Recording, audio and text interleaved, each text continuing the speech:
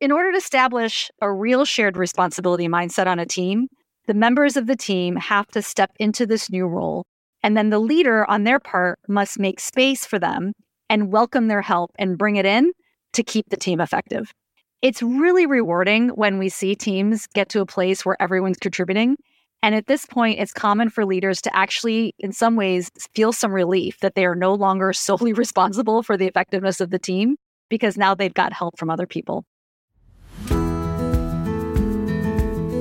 Welcome to Transformative Leadership Conversations. This special season is a team development masterclass, and my co-host is Peter Axelson, who is a 35-year team development expert whose methodology we're showcasing. This masterclass will help team leaders and members gain insights, tactics, and tools for building effective teams.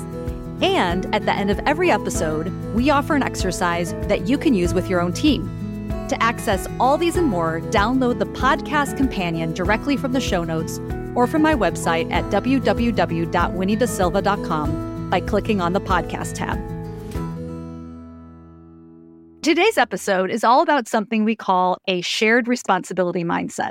This idea of having a shared responsibility mindset brings me back to clients who have told me, "Oh, I wish my people would think more like a CEO," or "I wish my people thought more like an owner-operator of this company," or "I wish my people would think more like me."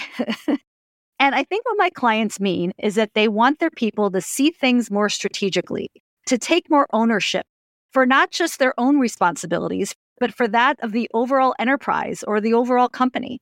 And yet leaders may not always know how to help their people develop this mindset. And in some cases, they may even be getting in the way of their people stepping into this kind of behavior.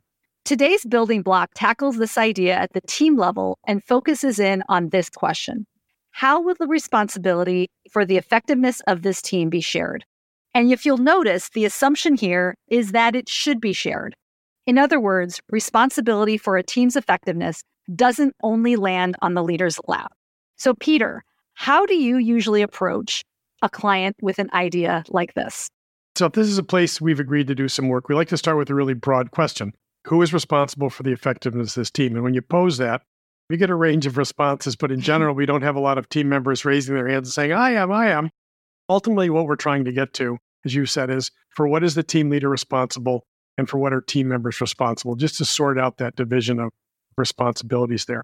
Much like the building block on sound interpersonal relationships in episode 3, this one cuts across most of the others. So we can think about the sharing the responsibility for our effectiveness as a universal requirement that cuts across activities and time. That's right. And to take this one step further, in addition to defining responsibilities between team members and the team leader, there are also some responsibilities each person has regardless of their role. Peter, would you say more about this? Sure. I like to break this into two parts. One part are the mindset and behaviors related to self, and the other are mindset and behaviors related to the team. On the self piece, we can think about this as both self-reflection and self-management, thinking about your role in the team and your contributions of all kinds. So you tend to be process-focused, do you tend to be content-focused? Do you have a balance of those things? Just really thinking about your holistic place in the team. Second is asking the people around you on the team for their honest feedback, not just on your work. I think it's fairly common for people to ask for feedback on your work. I think it's less common for people to ask for feedback on the quality of their collaboration and interactions with them. But I think that's a really important thing that shouldn't be missed. So you think about your place in the team, you think about your contributions, you take in the feedback that you've collected from other people, and then you think about what are the things that I could be doing to be a more effective member of this team, to help the team be effective. You might start experimenting with some new behaviors, which is, if you've listened to some of the previous podcasts, you've heard us say, teams don't become more effective unless members change their behavior. Doing some experimenting here. So that's the self piece. In terms of helping the team, we really like some language that comes from a fellow named Ron Heifetz. And the language that he uses is being in the balcony means deliberately stepping back and observing how the team is functioning. And then being on the dance floor is more focused on the content or doing the work. Some people are more content focused. They're dancing all the time. Some people may have more of a process orientation. They spend some time in the balcony. We'll add a note link to this in the show notes. But that's one right. way to help the team is for people to be spending more time in the balcony just observing. The idea of You can imagine yourself being in a theater, watching what's going on the stage. So observing what's happening in terms of the team's processes, how is our effectiveness right now, and then sharing your observations with the team and or acting more directly to help them. Those are things that you can do. If your team has established aspirational culture and norms, being a good citizen and making sure that you're adhering to those things can help with the effectiveness of the team. I'm in meetings helping out with facilitation as a primary facilitator, the person running the whole meeting, or as a secondary facilitator, person helping out. That's a way in which you can help. Lastly, when there are time for those pause and reflect conversations about how the team is operating, just engage really honestly and offer your frank assessment of things. So the teams that are most effective are the ones in which people, not just the leader, the team, are doing these things. It really does take a village. Yeah, and also these kinds of mindsets and behaviors that Peter has just described, they really don't develop on their own. And it's a slightly different set of mindsets and behaviors for the team members versus the team leader. On the team member side, sometimes we're dealing with a mindset of, that's not my job. Like, I don't do that. On the team leader side, sometimes we're dealing with a mindset of, don't step on my toes. And sometimes we're dealing with a leader who has a mindset of, I don't have time for this, or even, I don't know how to do that. That's really common. I see this a lot in teams where the responsibility for the team is not shared. In fact, nobody's really thinking about the effectiveness of the team. So, That's right. In most teams, team members implicitly assume that their role is to do the work. They know that that's what they're there for. The focus usually lands on the content. Responsibility for how the team functions, so the processes that we've been talking about, ends up residing with the team leader, if anyone, and that's even if it's happening. The reason a shared responsibility mindset is so important is this. Teams are ineffective when only one person is paying attention to processes. It's certainly not effective if nobody is, right? And if you want to have a great team, it will take everyone's commitment, attention, and effort, not just the leader. Of course, this can't happen at all without the team leader. They must encourage this. And we've met some leaders who feel a bit uncomfortable with others weighing in on how the team is functioning. They sometimes interpret that as a criticism of their leadership. In order to establish a real shared responsibility mindset on a team, the members of the team have to step into this new role. And then the leader on their part must make space for them and welcome their help and bring it in to keep the team effective. It's really rewarding when we see teams get to a place where everyone's contributing. And at this point, it's common for leaders to actually, in some ways, feel some relief that they are no longer solely responsible for the effectiveness of the team because now they've got help from other people. Peter, let's get a little bit more practical here. In what ways do we help teams develop this shared responsibility mindset? How do we do it? I'll build on some of the stuff we've talked about already. The starting point is to talk about what we think shared responsibility looks like and why it's important. We've covered some of that. One of the things we like to do early on in this work is to explore the mindsets or the norms or attitudes or assumptions that exist around this in the team today, right? There are assumptions about whose responsibility this is. What are those? So we like to do that. I'd like to introduce some shared language, this idea of dance floor and being in the balcony. I think it's very accessible, and I think people find a good framework, a way to think about the different hats that they can be wearing. One of the things that's most important to do is for us to help teams normalize or make acceptable contributions for the team on the team's process. Here's an example. Let's say that you're in a typical team meeting, packed agenda, really busy. Maybe you're behind time a little bit, and someone says, time out for a second. Could we talk about how this meeting's going? Right? So in some teams, they might show you the door, like, we don't have time for that stuff. Right. Please leave. That's one of the things that needs to get managed, is to get to a place where a team can move from, we're only focusing on content, we're only dancing, to a place where contributions or comments or interventions on the team's process are accepted and seen as helpful, even encouraged.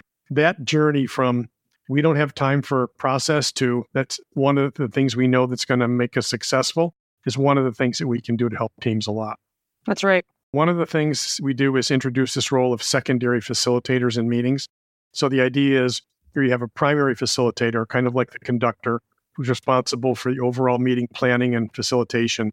And then the idea of a secondary facilitator is that everybody else, just to be clear, this is not one other person, this is everyone else, has a responsibility to help keep the meeting going well. We think that this is actually one of the most significant ways that people can actually help share their responsibility. This idea that everyone is helping a little bit to ensure a good meeting process, not just the manager or not just the primary facilitator. Lastly, one of the things we do is kind of work with teams to establish formal pause and reflect discussions. What we're doing here is essentially then providing opportunities for everybody on the team to weigh in on how the team is functioning. After a team does some experimenting with these new things we've talked about here, we'll talk about the results that they're seeing, and they're usually quite positive. In general, I think, despite the fact that people are busy and have a lot of content that they need to get dealt with, they appreciate the opportunity to be more engaged on process and the hows. The benefits to them in terms of output and efficiency and satisfaction or learning, those go back to the metrics that are used for evaluating the effectiveness of the team. The benefits they see to those things usually are quite apparent. And so now they can see the business case for developing this mindset, and they're quite willing to invest more there going forward.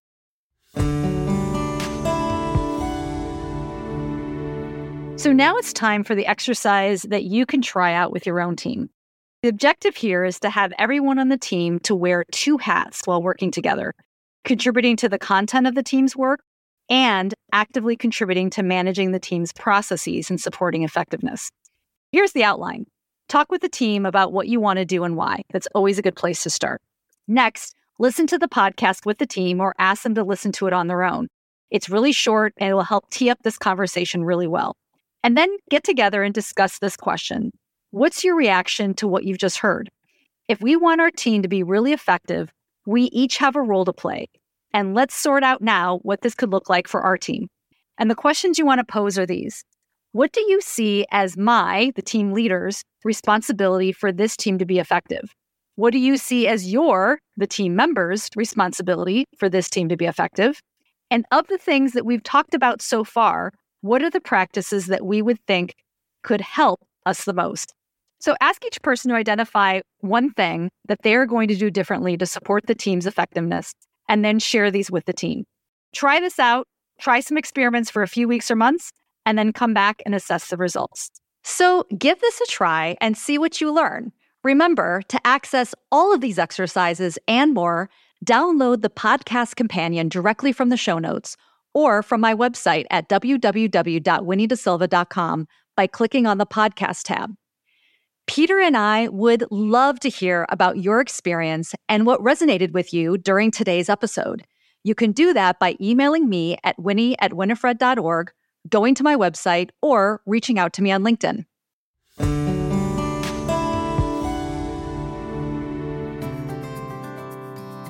Next up, episode 8, which is all about culture. This concept is thrown around a lot. Our take? Building an aspirational culture and explicitly establishing norms that support that culture is a key building block for effective teams. Norms are not static, and they should evolve over time, because what tends to happen is we have this aspirational culture, we make a set of agreements, and we get pretty good at these things. We're going to master some of this stuff. The bumps that we thought are going to be there are gone. No longer going to need a reminder or rules on this. And so those norms can be dropped. And at the same time, what oftentimes happens is new bumps emerge that we hadn't anticipated. So we need to develop some new norms, and those can be adopted and added.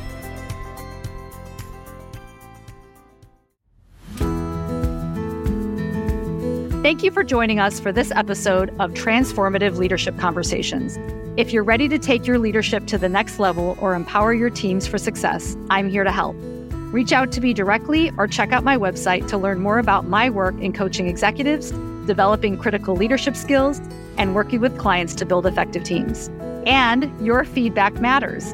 Please consider leaving a comment on Apple Podcasts or Spotify and sharing this episode with a friend who might benefit. Thanks again for listening.